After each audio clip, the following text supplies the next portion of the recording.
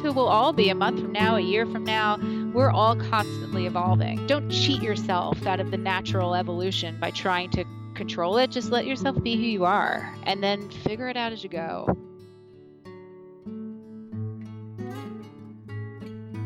Welcome to Perennials, a podcast about growing up, getting wise, and trying to live a good life. I'm Victoria Russell. Today, I'm going to be having a conversation about wellness. Wellness is a term that we hear a lot lately. I feel like I'm always running into a new news story or a blog post about what I absolutely should or absolutely should not be doing right now to promote my wellness. And it can be a little bit overwhelming. There's so much information out there. A lot of it is contradictory, and it feels like so many different industries are trying to sell wellness in a bottle. But the truth is that it's complicated. Wellness doesn't look the same for everyone, and it doesn't mean the same thing to everyone. And it even changes for an individual over the course of a lifetime as we change and grow. So it can be hard to know where to go for information or who to trust or what it should look like. So that's why I knew I wanted to talk about wellness on the podcast, and I knew I wanted to talk to Marissa Sweeney. Marissa has worked as a registered dietitian nutritionist since 2009. She practiced dietetics at Hackensack University Medical Center, Holy Name Medical Center, and Kessler Institute of Rehabilitation, and she's developed many nutrition and wellness programs for corporations and medical practices. She has served as president of the Morristown Mayor's Wellness Campaign and was a founding member of Morristown Women in Business. She's owner and creator of New Jersey Veg Fest, the Garden State's official vegan and vegetarian food festival, and is the founder and owner of Be Well. Be Well is a wellness center in Morristown, New Jersey that is a coming together of licensed health professionals from various disciplines who provide a complete and whole approach to health and wellness. Marissa is super knowledgeable, super down to earth, and she provides a really authentic perspective on this topic that can be confusing and can be ridden with feelings of guilt and shame and perfectionism, and she just kind of removes all of that, and I really appreciated this conversation, and I hope you do too.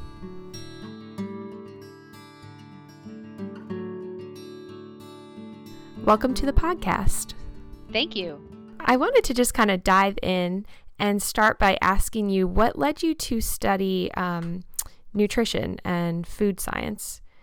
I feel like a lot of people that were in my major have some, really, really amazing tale of, how they had somebody in their family that maybe had heart disease or cancer, and they really want to change their life around and beat their genetics. And it seems like everybody has a pretty amazing story. But my story is I was actually a biochemistry major for a little while at Montclair State University. I'd switched majors a few times actually, but as a biochemistry major, nutrition was an elective that we had to take.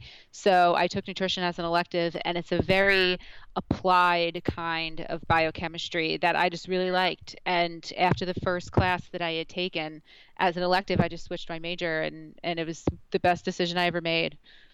That's awesome. And I think it's actually helpful for people to hear that you don't necessarily have to be driven by a tragedy or something really painful to get into a helping profession, right? Right. Oh, yeah. I think there's a whole bunch of different reasons why people are called to nutrition. And it's such a trendy thing nowadays for people to get into, and every magazine you pick up and all over media, and, nutrition is a big interest. So I think people get into it for all sorts of different reasons. So, I guess that's really how I found myself here.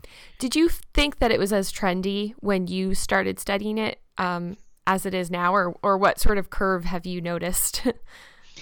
I definitely wouldn't say it was as trendy for sure when I got into it. So I started, let's say this is quite some years back. So I started my major in nutrition probably in I want to say 2003 or 2004.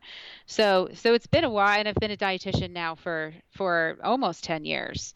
And I mean, the trend has really, I would say, increased. And if anything, it's become more mainstream to be concerned about what we're putting in our bodies. And even beyond that, like, people are taking a look at the ethics behind things and where is their food coming from. And I think it just kind of started, my personal theory is that I think the interest of it really kind of came to the forefront when the obesity epidemic was not getting any better. So, I mean, the question kind of arose, especially from a public health standpoint, of what can we do to improve these numbers that are really that have not improved over the past like 5-10 years.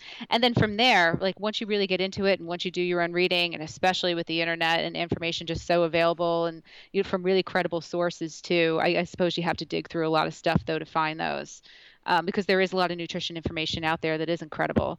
It only like it's interesting material. Like there's seemingly new information the almost every day. The um the industry keeps evolving, nutrition information keeps evolving, there's constantly new research. So I think it's continuously new and it's continuously fresh, and there's new ideas that can impact you today. It can impact your health today, and your that actually stretches from mental to physical health as well. So I think the interest has only grown, and I think it's only going to continue to grow.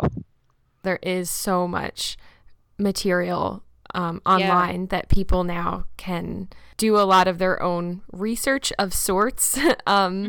Do you have any tips, recommendations, or warnings for people about using the internet as a form of trying to figure out what sort of eating plan is right for them?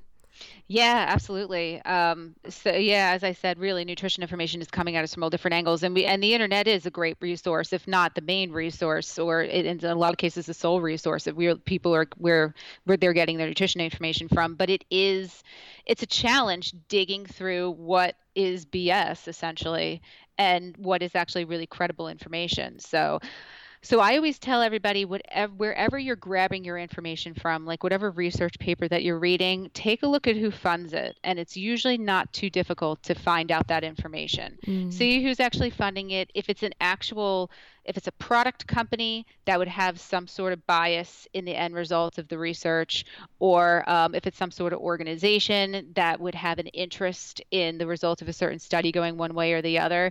Like I would really, as much as people would want to believe it, and as credible as the research may seem otherwise, you almost have to really take it with a grain of salt. It's a really kind of tricky situation, I think, navigating through like all the information and all the research that's available that really tries to mask itself as being pertinent, and mask itself as being something that you can really use and implement into your life without any other agenda behind it.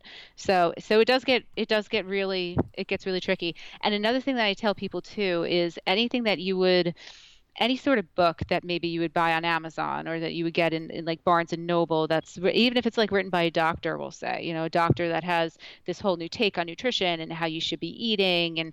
And even those kind of books, you really have to, like for example, when I was in my undergrad, any sort of thing or research quote or anything that you pulled out of books like that you could just kind of like grab off the shelf was not considered to be credible at all, because in a lot of cases, and I don't mean to pick on doctors, because there's a whole bunch of different health professionals out there, like wellness coaches and even dietitians, people that can kind of cherry pick things that they find from research. And even that research might be credible, but you can really cherry pick some things and create what seems like a very sound argument as to why you should be eating one way, or even like with lifestyle too, why you should be considering some lifestyle choices, and make an argument that sounds pretty watertight. But even then, it's still like there's a bias that's there. So Mm. it's a really, really difficult thing navigating through what information is credible and what isn't. Are there particular websites or resources that you recommend to people to check Yeah. out? I mean, I really like Harvard Medical. They have Mm. their website. I don't know the actual URL off the top of my head, but it's very Googleable, I guess you could say. Um, their research is actually really good, and they've gone against some things actually that the USDA has said, and they've gone against some things that the FDA has said, and they seem to me anyway, and I've really done a lot of digging on their website, to really come from a very academic, very non-biased standpoint, which I think is it's really not. not an easy thing to find. So I would have to say that's the first thing. I would say Mayo Clinic is like pretty good too. It's very generalized information, Mayo Clinic, so it doesn't dive into it as much as Harvard. I guess if I had to pick one, I would say the Harvard Medical website is really good. Mm. Yeah, it does seem like you can find these blogs by doctors or experts of some sort, and you read this blog post, and then at the very end, it's like, so buy these 4 supplements, Yeah, totally. And they're trying to sell you on something. Yeah. So there's the bias. Yeah. When you graduated undergrad, did you start practicing as a registered dietitian pretty much right away? Yeah, so right after, to actually become a registered dietitian, you do your undergrad, and then after you graduate from that, there's a 1,200-hour postgraduate internship that you have to do that you apply for, and it's very selective. So, which is essentially a full-time September through June school year and it's almost like I guess you could say the best kind of parallel to describe what it is it's almost like a residency. They send you to all these different clinics and hospitals and nursing homes and community centers and all these different places that dietitians could work, and you spend a few weeks there and you shadow somebody and you kind of learn the ropes and everything, and then they send you somewhere else. So you have to complete 1,200 hours of that before you can sit for the exam. But right after that, as soon as I graduated from my internship, within 3 weeks, I was started working at Holy Name Medical Center, which is partnered with Columbia Presbyterian. And for the most part, within my first year, I was covering the cancer unit or the oncology unit. And it was a really, really great experience. I was a little nervous going into it because I thought I'd come home ready to cry every day, like given some of these situations. But a lot of those patients, they were just so grateful for every day, and it was surprisingly like a really positive and even at times like uplifting experience. So I did that, and come my second year, I was covering the intensive care unit also, and I did that for a few years. So you must have been really young doing those jobs too. Yeah, I was. Yeah. So, well, let me think. So I have been a dietitian. Will be 10 years in October. So, yeah, and I'm 34 now. So, yeah, I was like 24, 25, something like that.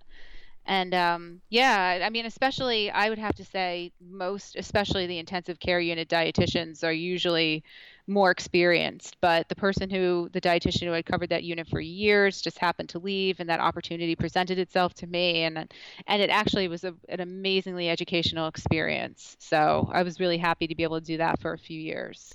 What kinds of patients would you be working with in the intensive care unit? So usually I would have to say the large majority of intensive care unit patients are intubated and sedated, meaning they're essentially on what some people consider to be life support for various reasons. Sometimes it's induced, as in, they're coming out of a surgery that was maybe major enough that they have to be under for longer than what the surgery requires for. Or, every now and then there's like a trauma situation in which like a coma is induced, but sometimes it's not. And to be able to sustain somebody's life during that period of time, like let's say, just to give you an example, if somebody's going to be in a coma for 30 days, and and sometimes you don't know when that end date is, but just to give you an example, somebody would end up dying of starvation first before they actually recovered. Wow. So you then have to either decide, like, are you going to do a tube feeding? In which you actually use somebody's gastrointestinal tract, and there's a whole bunch of different entry points for that. Like sometimes they do, it's called a nasogastric tube, where they actually kind of snake. It's weird when you think about it, but they snake like a little tube, like up through your nostrils. It goes down to your stomach.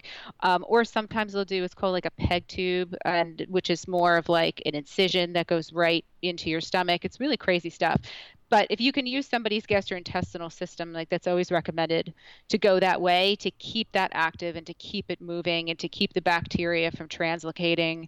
But otherwise, sometimes it's what's called TPN, meaning total parenteral nutrition, and that's IV. And it's about mixing the right kind of macronutrients and micronutrients and vitamins and electrolytes, and looking at somebody's blood work every single day to make sure you're giving them the right amount of doses that goes directly into their bloodstream to essentially sustain their life while they heal. So there's a lot of metabolic concerns then, because they're healing, that would go on top of that. And everybody, I would say, absorbs vitamins and minerals at a different rate in a different way. You have to look at everybody's blood work every day. It's pretty intense. It was very mentally stimulating, I would have to say, but that's kind of right up my alley. Like, I really like the fact that it was very mentally stimulating every day. That's so amazing that it's really blowing my mind that like it's interesting how you went from working with patients who had cancer, and you talked about kind of their gratitude, and it sounds like there's a really like strong interpersonal element in that work, and then you went into this intensive care work where you're really like where you don't have responsive patients, right? You're There's working not directly much of a relationship with the body and how the body works. You must have learned so much about how the body works hands-on in that. It was a really great educational experience. And yeah, there was something really nice because I was kind of working both units simultaneously. There was something really nice about having the personal connection of working with the cancer patients and then also getting a little bit more of like the mental stimulating element of it in the intensive care unit. Wow. Yeah, that's really interesting. And then what did you do after those positions? I worked at Holy Name for, I want to say, a good 3 years or so. Um, and it was great. Like I really met a lot of amazing people there. A lot of those people I still talk to. Just working in a hospital, you're among a very intelligent community. So I mean, the people there were really great. But I really wanted to kind of, I guess you could say, expand out in a way to help people more. It's limited what dietitians can really do in hospitals for a number of reasons. You know, you only have a limited amount of time with the patient. As soon as a patient gets admitted into the hospital, the first goal is to get them out of there as soon as Right. possible. Of course, within, we don't want to get anybody out there too soon, but that's really the goal is to, it's a very acute care when nutrition, I think, in my opinion, really serves a bigger purpose when it's in the preventative setting. So, in order to help people more, I really wanted to start an outpatient practice or essentially like a private practice. So I started to do that on the side, and as to not compete with Holy Name Hospital, which is considered a community hospital in Bergen County, I got a little office space. Me and actually another dietitian that I used to work with in that hospital got like a little office space. It was terrifying at the time as I'm thinking about it because we had never done anything like that bold, and like we were still under 5 years actually being dietitians, both her and I. And I'll never forget, we signed this lease for this tiny little office space, and like my hand was shaking as I Yeah. was signing the lease because it was so scary. But her and I shared that office, and it was in Morris County, in Morristown. Like we wanted to make sure that we were outside of the county lines so that there would never be an issue of maybe us losing our jobs prematurely because we were then competing with Holy Name Hospital. So it was a lot of long hours. After my full 8.5 hour day at Holy Name, I would drive all the way out to Morristown in rush hour and then see patients into the night and on the weekends. But you kind of do that enough to be able to build up your own practice and then eventually make the jump over. So that's essentially how I got into private practice. It sounds like you started to see that the issues that people were having were issues that couldn't be solved just through diet alone, right? Like you started Yes. to really look at how their lives as a whole and their bodies as systems needed an overhaul in different areas, right? Right. And that's what kind of spawned the whole idea of Be Well. So the more people that came to me looking for that lifestyle change, the more multifaceted I realized that change had to be for them to be successful. Like it's not always, and my whole scope of professionalism, like my whole scope of practice is the diet piece. So I can do meal plans for people and I can make them really personalized given their needs and their medical conditions and what have you. But there's also a psychological component that goes into why we eat the things that we do. And Right. there's a mindfulness, and there's some people haven't set foot. I mean, some of the people that were my patients, they hadn't set foot in a public exercise setting maybe in 20 years, maybe never, and there was a lot of mental boundaries. So, and I realized that I wasn't always the professional that they necessarily needed exclusively. So I wanted to take on a team of health and wellness professionals that had the highest, or at least like what's required to practice in their particular like niche of wellness, to be able to bring them on and have them be the professionals, but we all operate under one roof and we're all like one cohesive wellness team to be able to provide that complete approach to wellness is what I was hoping to do.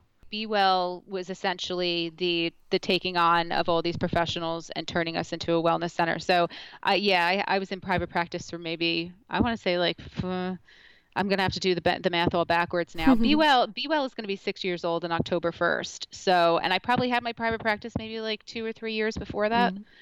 for a while, and then so came Be Well. What types of practitioners do you have on staff at Be Well now? What are their different disciplines? So we have, well, nutrition, obviously, and I do nutrition counseling. I also have two other dietitians, one that specializes in pediatrics, who's actually a rock star. Like she did 10 years over in New York Presbyterian, also in their NICU. And I have another dietitian, Gabrielle, who's somebody that I've worked with for a long time. And both really great. So the nutrition team is really awesome. But we also have a mental health team. So we have Dr. Christine Kantner, who's a psychologist. We're also taking on we had for a long time actually Dr. Allison Fox, who is an integrative physician, and she's really, really great. So we had her, as well as we have a massage therapist who's also a registered nurse, and she does a lot of health advocacy stuff. So she does a lot of classes, and she sees patients to kind of, because really in this whole, like the way healthcare is, you really do need to be your own health advocate. So she has a lot of patients just that she sees for that, and that's where the nursing kind of comes in. We also have an acupuncturist. I forgot to mention this. We have a social worker also, who's, I guess, part of the mental health kind of subdivision of Be Well, because she does counseling and everything, but she's also a registered nurse.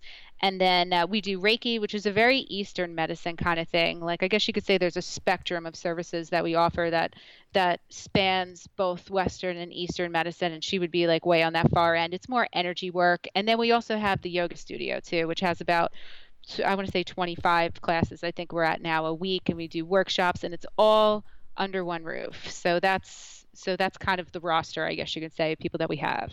Yeah.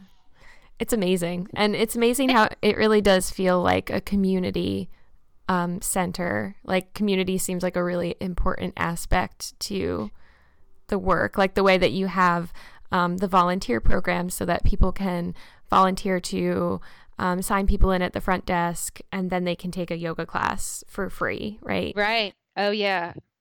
Community is definitely big. Not only like the community among the teams, so that we're all a nice cohesive group that we're able to benefit the patients better, but also like giving people that feeling of community when they come in here. And we love Morristown. We love everything about Morristown. I mean, I feel like the whole Morristown community has been so good to us that we're really happy to do. We do things outside of our walls all the time, like taking yoga classes to the farmers market. We're going to be taking a yoga class to Grand Fondo. We do a lot of stuff for free. We like benefiting the nonprofits that are Morristown based. So I think community is hugely important for the survival / success of Be Well. And do you think that's something that's important to people's wellness in general? Like, do you see community as an important piece of people's overall health and well-being? Oh, absolutely. Like social health is so huge. And I think sometimes it goes a little neglected too. And I can't tell you how many people, actually, we were at the farmers market earlier today doing a donation yoga class outside. And there's a good, I want to say 5 people that came up to our booth and said, hey, I just moved to Morristown a year ago, or I just moved to Morristown a few weeks ago. And so I think there's a lot of transplants that are coming to Morristown as it continues to grow. And people don't know anybody. You're starting in a new city, in a new town where you don't know people, and us being kind of the community that people find, and the fact that some people actually find a bit of a home here, like, means, I think, more to me than anything, because that's what it's meant to be. Like it's meant to be. I want Be Well, and I think we've done a pretty good job with this too, to be this place of absolutely no judgment. Everybody's welcome, all abilities, all ages. There's no snootiness or snottiness about anything that we do.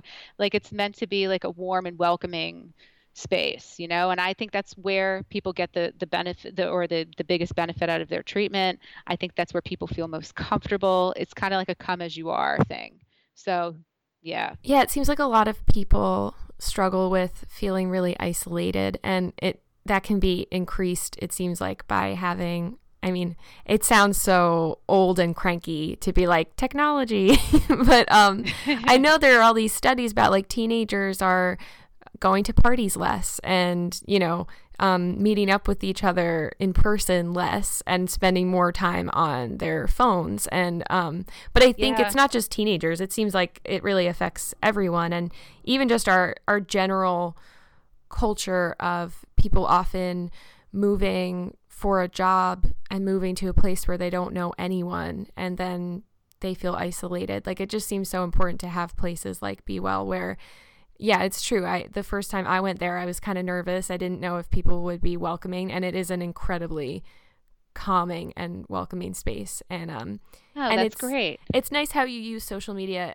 to encourage real in-person connection. Like, you have a Facebook group for the volunteers, but in that group you're inviting people to come to the studio, to volunteer, to come to get-togethers that you have. So it seems like a really nice way to use both of those things.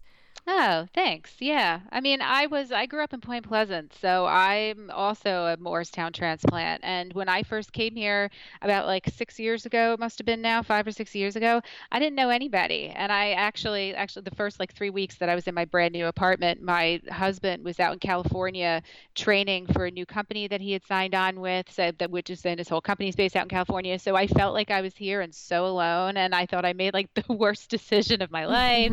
So like I've been there. I think we've all been there. So I'm happy to be able to kind of pass on a feeling and provide a feeling of community to anybody that wants to be a part of it. Yeah.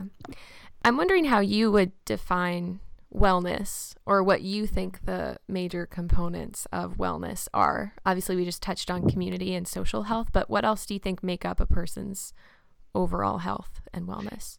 Yeah. That's a fully loaded question, but it's a big question. So however you're thinking about it today. I want to say, I think there's a couple different ways that you can look at it. So health and wellness now are kind of synonymous. People think like if I'm healthy, that also includes lifestyle factors as well, not just what they eat, or not just the fact that they're going to the gym, like maybe like a half an hour a day. Like there's a bunch, there's a bunch of things that come into that. Wellness is really multifaceted. So not only is it what you eat and are you actually getting some physical activity, but it's also going back to the community element. Like, do you have a social life that you're happy with, and there's all different varying degrees. Everybody's very different. Right. Like, do you have a social life that you're happy with? Do you have meaningful relationships? Like, do you feel as though you have a purpose in your life that gives you a feeling of meaning and a feeling of relevance? And like all this stuff is very important, and and for each individual, everything is weighted so differently too, as to how much importance really lies into each particular category, and where people are putting their efforts, and what balance in particular provides people with the most happiness. So the idea of wellness is so vast, and it encompasses so much, and there's a ton of things that can really fit under that umbrella. That like Be Well, like when I talk about Be Well, I always make sure to say that we don't necessarily have everything, in so many words, that we don't have everything to make you feel Be Well, because that's very dynamic. It's very dynamic, and it's very different for everybody. And I just simply would not have enough space to really take on all the different practitioners that I would really want. And I think wellness is almost something that you have to find within yourself, like because I think it's also very synonymous with happiness too. Like it's not just, I think we all have this idea that I'm going to go to the gym and and look at me on Instagram taking all these pictures, like everybody is so quick and ready to tell everybody about like how they worked out their physical bodies, but by that we also need to work out our mental side of things as well, that I think kind of quietly goes sometimes neglected. So I mean, I feel like I'm just rambling at this point, but there's so much that goes into the whole concept of wellness, that it's going to end up being so individualized and so specific for people. So a lot of times when people come in to Be Well, it's a lot about finding out, like, not only what they need, but what they want, like Mm-hmm. sometimes people come in and there are some things that they really need to address. Like maybe some people are coming in to see me, maybe they have diabetes, or maybe they have an eating disorder, or maybe there's something in their blood work that they really need to address. Maybe they have high cholesterol, or like whatever the case may be. Like every now and then you'll get like a clinical marker in which like, all right, this is what they need to address. Or maybe anybody seeing the psychologist, maybe they have like some anxiety that they really need to address, or they have like whatever like the needs are, but it really goes beyond that. It's like, what do you want also? It's almost like goes back to that, I think, Maslow's hierarchy of needs. Mm. Like we can address like maybe what you need, but how about what you want? What's going to make you happy? Like what is really going to put you in the best state of wellness? So I would say in so many words, I guess you could say that kind of encompasses some of the thoughts I have. It's interesting because, especially for young people, I think we want to just have a concrete answer to Yeah. things. And our bodies are so complicated and everything's so interconnected. And I know for me, like in my 20s, I've slowly been learning that it is like a learning journey of introducing yourself to your own body and getting to know it and understand how your body works. And Absolutely. it seems like we also will get very obsessed with trying to control our physical health and trying to be perfect. Oh, I'm absolutely. wondering if you run into that, like an unhealthy obsession with health and a perfectionistic attitude when it comes to, particularly with diet, and particularly for, well, I don't know if it's particular to women, but it does seem It like, can be. It can yeah, be. I'm curious what your experience is when you're trying to help people develop a good meal plan for them or whatever. Yeah. What is the perfectionism that you have to deal with? There's a lot of perfectionism, actually. Funny you should say that. There's something about, I think a lot of people very easily get into this all or nothing mentality. Mm-hmm. They're either all in and like they're eating boiled chicken and vegetables and going to the gym 3 hours a day, or they are not doing a thing Mm-hmm. and they're just gonna like get some pizza on the way home. Like there's something about the gray area. There's something about balance that's really, really a difficult thing to achieve because and I often tell a lot of people that come into my office that the all or nothing mentality is I find that to be like the diet saboteur. The kiss of death, right? Yeah, it is. It will completely crush all your efforts. Like I'll give you an example. Like there are some times where like if people, are really motivated to eat better, just to give you one example, they'll wake up in the morning and the chatter in their head is just like, all right, today's gonna be a really good day. I'm motivated. I'm gonna eat really healthy. Things are awesome. And then a moment a French fry kind of wafts by and they eat it, it's over. It's And then over. people are like, well, you know what? Now today's ruined. So Mm-hmm. I'm going to start tomorrow. I'm going to start next week. I'm going to start next month and kick it down the road. And nothing is ever worth, that maybe 2,000 calories that happens after you have your one little French fry. Like nothing will ever be perfect. Like there's always going to be bumps in the road.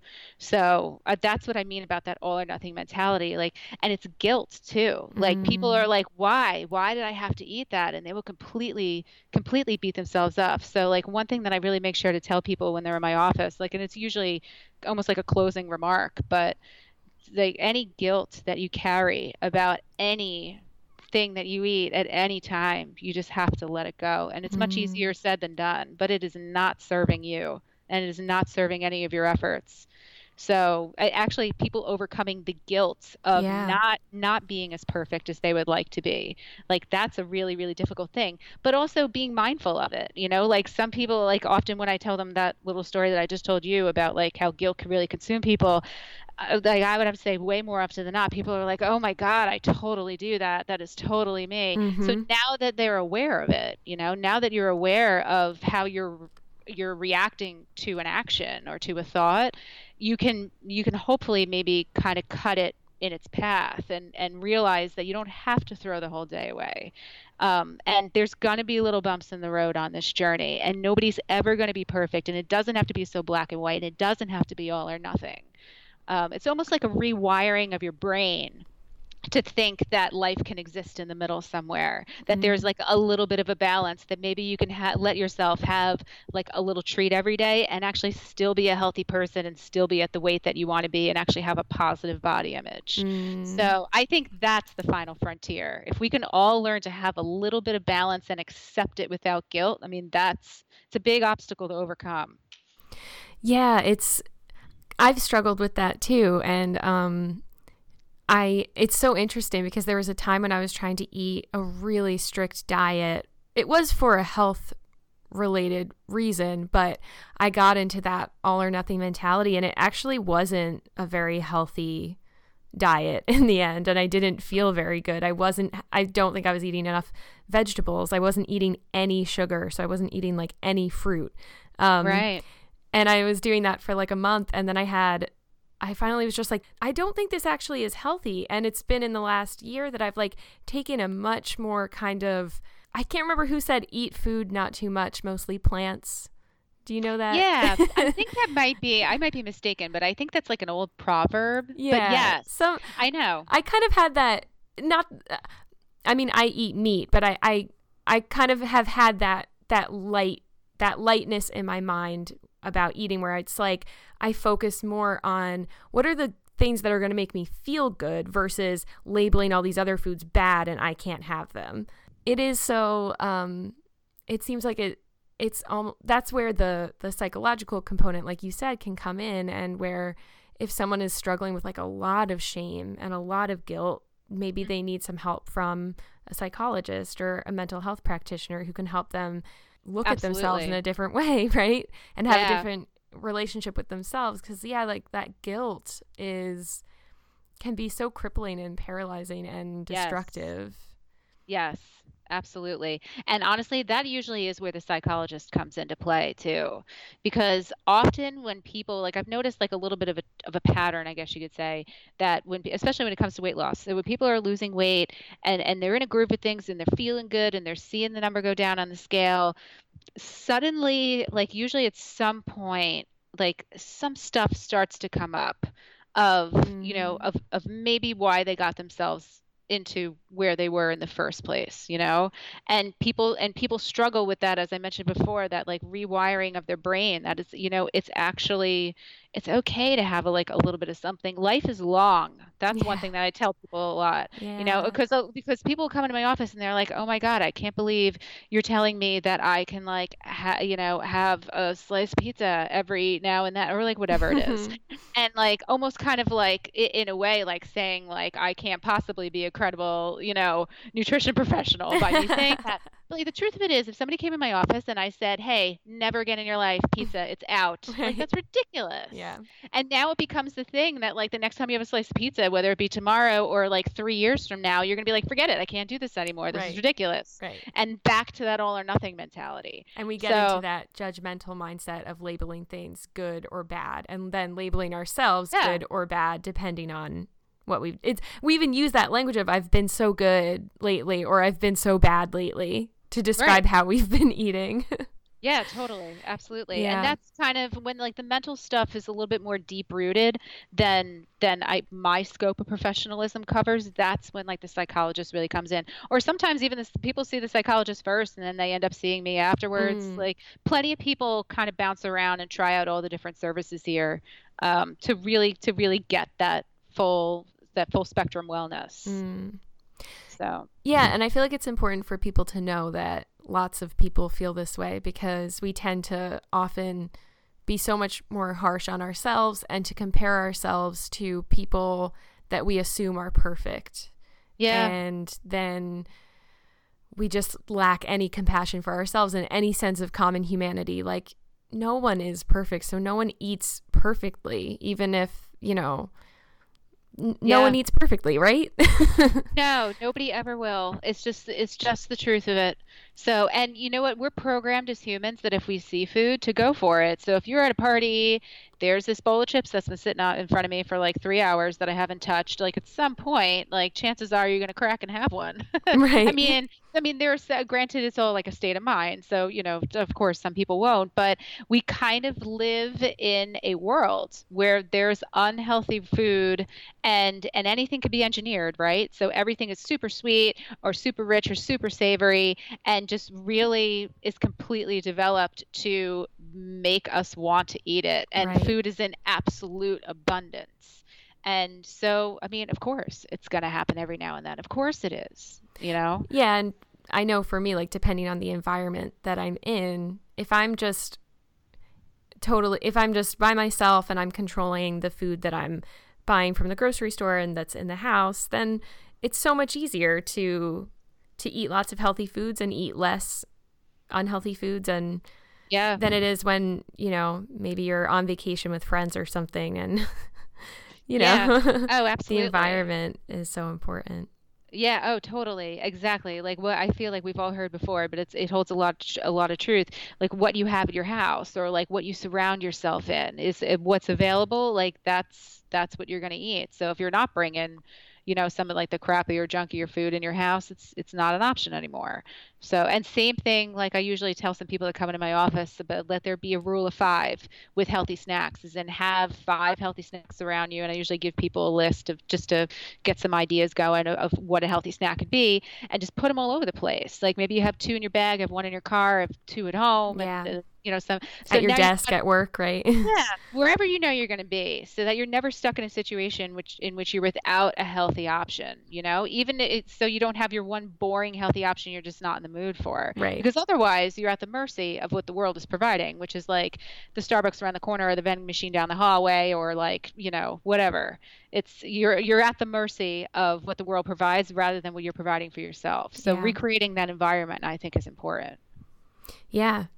I know it is all very complicated and there are so many different ways to approach it and every person is different, but are there any kind of general, like one or two things that are somewhat universal that are kind of, I mean, that's a really good example of like the snacks.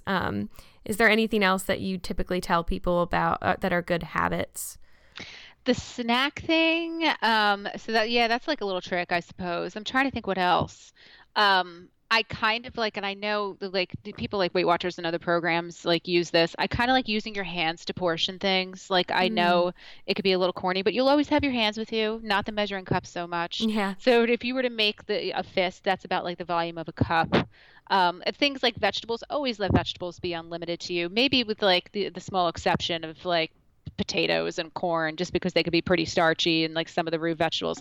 Aside from that, like nobody ever had a health concern they wanted to address or a weight problem they wanted to fix because they were eating too many vegetables. It Yeah. never happened. So, like, I think a lot of people sometimes get on these diet plans where they think, well, I can't eat anything right now. And then they start to feel deprived. Like, vegetables, as maybe they're not so exciting for some people, but they are always available to you. And this is Yeah. where you're going to get the large majority of all your micronutrients, of all your plant sterols and all your vitamins and minerals and electrolytes. So have at it. Like, don't be hungry throughout the day. All right. So that's another tip actually that I could just parlay right into Mm, is don't be hungry throughout the day yes. because once hunger starts Yeah. making decisions for you, it's over. Like that's when it's like there's almost like an anxiety that sets in when people get hungry of just like, oh my God, what am I going to eat? Well, Yeah. I'm just gonna eat this cookie because it's right here and like I need to eat something. I'm hungry. This is ridiculous. Like there's a panic Yeah. almost that can set in. And that's also very innate. Like that's kind of bred into our genetics Like to your blood sugar drops and you get a little anxious, right? exactly. That's exactly it. So be prepared for these little situations. Yeah. And so a little bit goes a long way. That's another thing I say to people all the time. Like, because I think it goes back to that, to counter that all or nothing thing. Every tiny little thing counts. Like everything that you do that's positive is going to be a step in the right direction. Mm. That really on a macro level is going to make the change that you want to see. You just got to keep on keeping on. Yeah, and like you said, life is long, right? So I Life is long. especially Yeah. when you're younger, I feel like it can be so, you do kind of think like, oh, I have to overhaul it all and I need to do it now. And yeah, I've been finding as I go through my 20s, like, oh yeah, no, I have to like take things a step at a time and be realistic with myself. Like, see myself a little more clearly and be realistic about like what's going to be more difficult for me and what are some changes that I can actually really make stick. Right. Yeah. And it's not an easy thing to do for what it's worth. Like it's really not. I mean, once people get motivated, they want to take on the world. And and the idea of the recommended weight loss is 1 to 2 pounds a week. The idea of that is so painfully slow that, it's not enough. I think I've been joking for years about how I'm going to write this book called Nutrition Magic because we're all looking for this nutrition magic.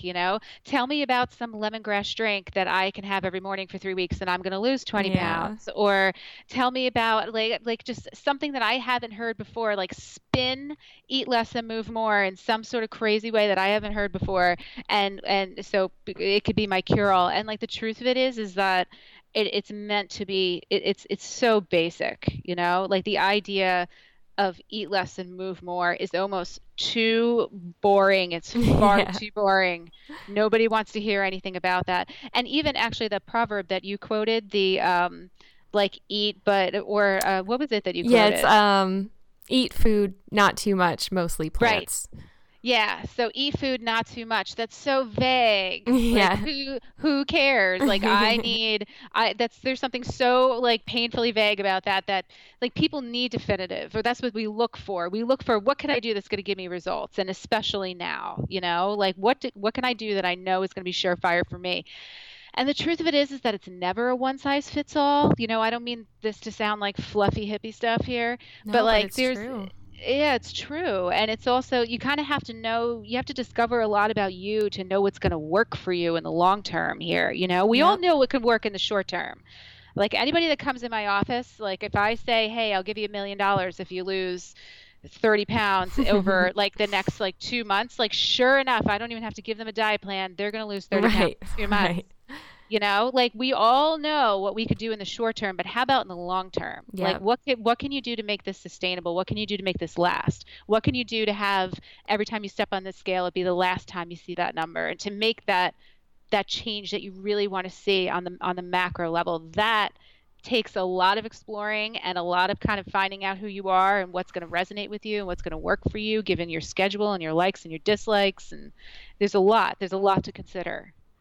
Yeah, it wasn't until I when I was 23, I developed a chronic yeast infection, or recurring, didn't really go away for like 3 years, basically, on and off. And that was what really got me to finally start like paying attention to like, how does my body feel? What am I feeding myself? And then like, how are the different systems of my body connected? And I just wanted, obviously, for this thing to go away as soon as possible. And I wanted there to be like one magic answer. But there wasn't. And it's been this like slow learning process. But yeah, that idea of like, if there was just a magic bullet, and also the shame of like, oh, I must be doing something wrong. Right. Or and there was like no compassion in my approach at first. Like that's when I was on like a crazy, strict diet to try to like remove all sugar from my diet. And when you don't have any compassion for yourself with it, that it's really counterproductive, actually, even though you think you're kind of like, I used to think of myself as, I didn't realize this, but even as a teenager, young adult, when I had more acne, and I always felt like I was like in a battle with my skin, or like in a battle against my body. And that's kind of how it's marketed often with products, is like zap this zit, and it's like very aggressive, when actually, like, if you have sensitive skin, you should probably be pretty gentle with it. Yeah. Seriously. Or if you have a sensitive stomach, you should probably be kind of gentle with yourself. Yeah. Right? Oh, yeah, absolutely. Yeah. But I mean, even the idea of looking kind of within yourself for what your body really needs, and even to bring yourself to that place of mindfulness, requires a self-love that some people aren't quite there yet with, Like some people, they're just not quite there. I mean, it's not necessarily an easy thing. And also for what it's worth too, like we live in a day and age where there's a lot of additives in our food, and there's a lot of hormones in the meats that we eat, and there's the chemicals and dyes, and there's all sorts of this stuff that's put in our food that we've all really kind of like grown up with. Like, oh yeah, Yeah. here, have a bag of Doritos. Of course you like Doritos. They're delicious. Like Yeah. it goes back to what I was saying. Everything is engineered. So now you're exposed to all this stuff that your body's really not supposed to have.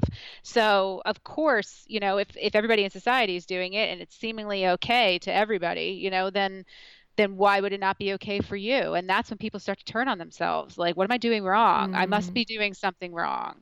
So when really the deck can sometimes be stacked against you with what the world is providing us. So that in and of itself too is another very multifaceted thing. Yeah, it seems like it's important to remind yourself that there are so many factors. It's not just that like Yeah. you are this bad, weak Right. person for Right. caving and eating certain things. And Oh, yeah, absolutely. And it's enough to make anybody mad. It really is. yeah, Like if there's some health issue that's going on, or if you feel like your body is just not cooperating with you in whatever way that is, like the way you would want it, it's enough to make anybody crazy because you're yeah, trying this diet and you're trying that the skincare product and you're trying this and you're trying that and I don't get what's going on, and it's like that feeling of that loss of control.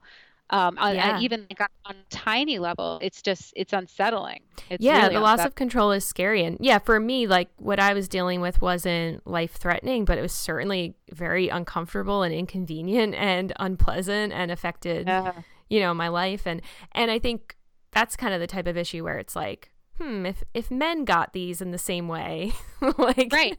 would there be Right. more research and more help other than what doctors are telling, like doctors who are kind of shrugging at me like, well, Yeah. um and I'm curious, like for people who do want to take a more holistic approach to their health, but don't, I mean, it can be so expensive. Like not Yeah. everyone has the financial resources. Maybe either they don't have health insurance or Mm. not a very comprehensive plan, or there's just a lot of holistic practitioners, can't accept insurance or don't accept insurance. I'm Mhm. curious, like, what you think about affordability around holistic health and what are some things people can try to do when Yeah. they have limited financial resources.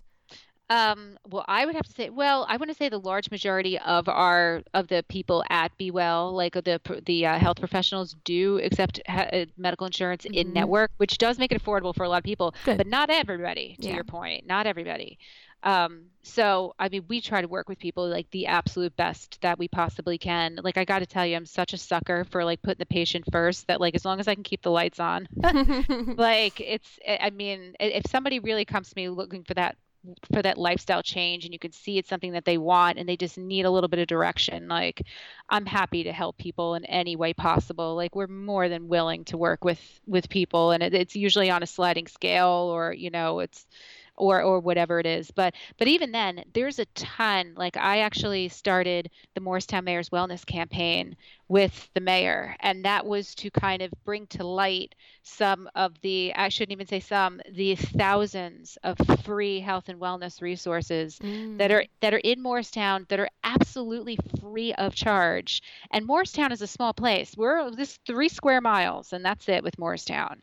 And I think there's so many resources and there's so much available, and it's right under everybody's nose, and people just don't know that it Mm. exists. So the whole purpose of like this mayor's wellness campaign was to shed some light on these resources that are right under everybody's nose, so that especially with some of the underserved populations that go on in communities and Morristown, so that they know that these resources are there. Like, and it's not just, your bare bones wellness. I mean, your bare bones health services, but it's also wellness services Mm. too, And like I said, we do a lot of free stuff too. But for anybody that can't find a fit in any way with Be Well, like me or like one of the staff people here will really try to find the place that's good for them. And we have really great relationships with some of like the medical clinics, with some of the other businesses. Like we're really, really integrated into the community. So, and it is patients and students first. So if there's any way we can help people, whether it's inside of our walls or out, we're into it. Yeah. And like you said, I mean, everyone really does have to be their own health advocate. You do. Are there places people can go to learn more about what might be around them? Yeah, I believe there's, and I'm probably not going to give you the correct URL right now, but I believe it might be like 511 or like Health 5. I'm going to have to Google it, Yeah. and maybe get you that website later on. But there is a particular website that's very similar to that. I'm wondering if you Google it, it'll come right up. That gives you kind of like a list with links of free resources that are Mm. available to you. I would have to say if you go to like the North Jersey Health Collaborative website, which I don't know the actual like website URL off the top of my head, but if you type in North Jersey Health Collaborative, their website comes up, and that's like a big collaboration of organizations. I think it's mostly powered by Atlantic Health, with a whole bunch of sponsors and partners that like release just any public information of not just like on the epidemiology level, but also resources. Like here's where this free screening is going to be, or Mm. here's where this clinic's going to be. So that website is really good, the North Jersey Health Collaborative.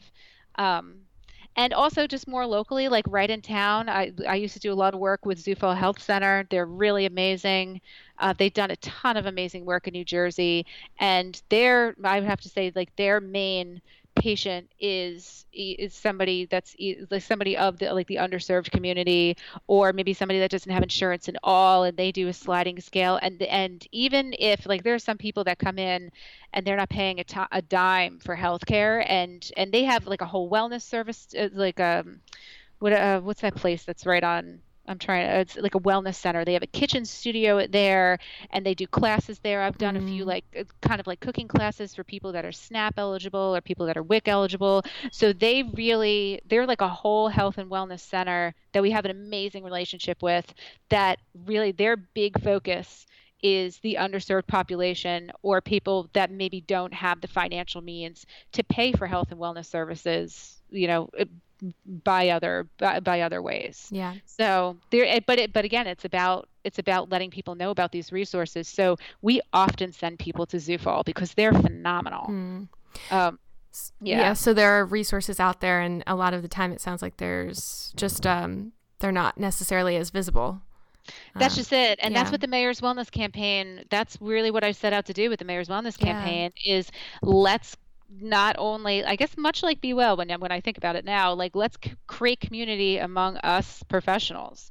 Like the board members of the Mayor's Wellness Campaign is like Patrice Pickard from Neighborhood House, and Erica, who's the CEO, that might be not her official title, but or executive director, that is, of Grow It Green, and all these people that are out there doing community work. Let's come together. Let's pool the resources together and the information together that we can, and the town is actually building out a website so that you would be able to go and see what resources are available and what we're all doing, and let's just all work to serve the community, that this Mm. very small community that we're all a part of, the best we possibly can, and let people know about the things that we're doing. So it's an effort. It's definitely Yeah. a work in progress, but it has done some pretty good things so far. That's awesome. Thanks. And another initiative that you founded is the New Jersey Veg Fest, right? Yeah, yeah. Could you just talk about that a little bit? I feel like my whole life at the Veg Fest is so different than my life with Be Well and Mm. and and the stuff that I do in Morristown. But so the New Jersey Veg Fest is a vegan food festival, and we hold it. We have two big events a year. We have one in the Meadowlands, which is I think it's October 6th and 7th, Saturday and Sunday. It's the first Saturday and Sunday of October this year, as well as we do it in July in Atlantic City. We're also thinking about in the winter holding a big event in Philadelphia, Oh, wow. and then we do like little small, we like to call them pop-ups, which are really, it's the same event but just a much smaller scale. Like maybe we'll only have like anywhere from 30 to 60 vendors, in, like, we do it in Convention Hall in Asbury Park. We're looking to go to Montclair. We're going to Montclair this week to check out some spaces. And it's essentially, it's oddly a similar concept to the Mayor's Wellness Campaign in a much, much different way, in that there's like people that want to live a more plant-based lifestyle, It's not the easiest. I think anybody that says that they try to live plant-based, we can all get together and commiserate about how it's really not that easy in the state of New Jersey. Like things haven't progressed. We're not quite there yet for it to be easy to live plant-based. And this is a way that all these vendors or all these small time businesses and this whole plant-based movement, I mean, of course, it's been around for years, but it's really coming to the forefront, or even, entertaining the idea of putting in the same sentence as the word mainstream is, Mm. that's only within the past, like, I want to say 2 years. So a lot of these businesses are brand new and they're trying to make it happen, being a plant-based business, whether that be a restaurant or somebody that has a food product or a bar or a drink or a clothing line or whatever, like vegan plant-based products and beauty supplies and things like that. They're really trying to make it on this foundation of them being plant-based. So of course we want to promote them. So having this event brings, like, whenever we do this event, it brings all these small businesses together, and I think it serves two purposes. One, it lets everybody know that this plant-based stuff is actually available, and it's available right in your backyard. All these guys are from New York, New Jersey, Pennsylvania. So nothing is that far. And it gives them a stage, like it gives them a venue, it gives them a platform to be able to grow. Some of these people can't afford storefronts yet. Some people aren't even close to that in the journey of making their business successful. So it's supporting these vendors, these small businesses in New Jersey the best we possibly can, because I really think that's how you make change on a macro level in New Jersey. It has Mm. to start with how available things are and the people that are making it available, and that's these small businesses. Yeah, that sounds awesome. I haven't been able to go yet, but October would be Hey, great. thanks. Yeah, come in October. So Yeah. here's one thing to mention too. Like, nobody's asking anybody if you're vegan when you're walking in the door. Right. I think there's like maybe like a snootiness, I think, that, comes almost like a stereotype that comes along with some vegans, that they're high and mighty, and we want none of that. Like, there's absolutely no, we are, the event is open to vegans and vegetarians and veg curious people and anybody that just wants to meet up with their friends. And it's meant to be a party, and you're not walking around eating, carrots and celery all day, although you can if you want to. I mean, there's plenty of stuff, like food that you would get that you can't get every day. Meaning, like, there's this one vendor called Freaking Vegan, and all he does is macaroni and cheese with this like vegan buffalo chicken that's like on top. And there's Screamers Pizza, and all they do are pizza slices, and they're with all sorts of crazy stuff on there. They'll throw ravioli on there and like slices of vegan pepperoni, and it's like a food show. Like, I tell people, like, when you go to the Italian food festival in New York City, like, you're not going there to eat a salad. You're Right. going there to have some amazing slice of pizza that you can't really get at any other time. Yeah. Like, you want something different, something unusual. Like, us vegans are eating hummus and salads every day. Yeah. So I mean, of course, the healthy food is sprinkled in there because we want it to be accessible and we want everybody to be happy. But at the same time, it's like, let's now eat something that, new twists on old favorites, I You like want to to have say. some fun with it too. Right. It's meant to be fun. So the whole atmosphere of it is meant to be very warm and welcoming and fun, I would say, first and foremost. That's awesome. Thanks. Is there something that you're currently learning about or growing into when it comes to your own wellness? Yeah, I think I'll always be constantly learning about who I am. I mean, that's kind of an endless journey for all of us, I feel, Yeah. about like who I am mentally, who I am physically, and that's something that keeps changing too. So I think if we just kind of accept that we'll never 100% have a handle on exactly who we are and how we operate, and which is not an easy thing to accept, but I think once we get to that place of kind of acceptance, like, accept who you are, like, in whatever form that is, and that form is constantly changing. It does kind of bring a lot of happiness. So, I mean, I have noticed now, I mean, I'm 34 years old. My metabolism is for sure not what it was. and like back when I was in my 20s and everything. So, and like I noticed, like I guess you could say, like something that I need to work on, maybe from like a mental standpoint, is that I get far too excited for all the work that I do, and so I don't then leave enough time for the physical activity that I really should be getting in my life.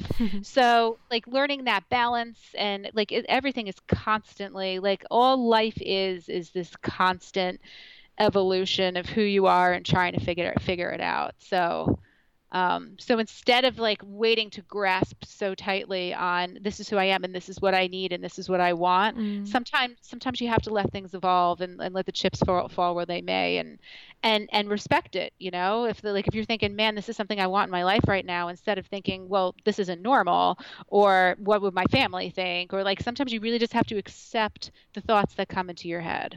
So so it's a lot of that. And that'll always be a shifting, endless journey, I feel. But it's exciting at the same time. Like once you kind of let go of this idea of having this tight grip on, knowing who we are and what we want and having so much control, it's actually pretty liberating. And it's very freeing, and it's a really great place to be in, I would have to say.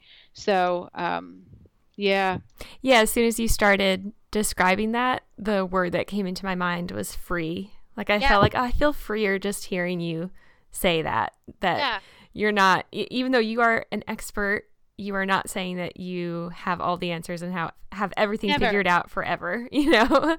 So nobody will. And you know what? And I never will, and nobody ever will. And I got to tell you, I think anybody that claims that they do is, I mean, selling you something. Right. They have to be selling you something. There's the bias, Yeah. So, I mean, nobody will ever, even the person that seemingly has it figured out so much, like there's always a limit to that. And who knows who they'll be tomorrow? Who knows who we'll all be a month from now, a year from now? We're all constantly evolving, So don't cheat yourself out of the natural evolution by trying to control it. Just let yourself be who you are and then figure it out as you go. Yeah. Easier said than done. It's like, it's the work of your lifetime, right? It is. Absolutely. And even just accepting that in that moment, that might be hard for you, and saying that's okay too, right? Yeah. It's all stuff that's really not easy. Like it's really not easy at all.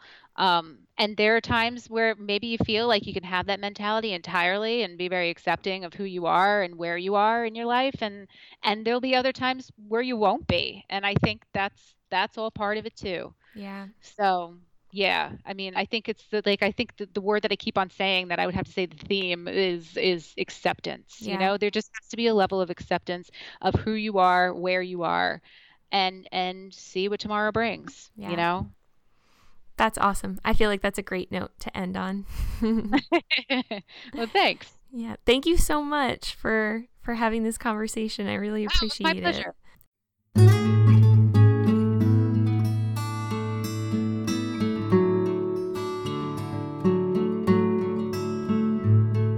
If you liked the episode, I hope that you'll share it and subscribe on iTunes or wherever you get your podcasts, and leave a review. It helps people to find the podcast. Thank you so much for listening. I hope you'll join me next time.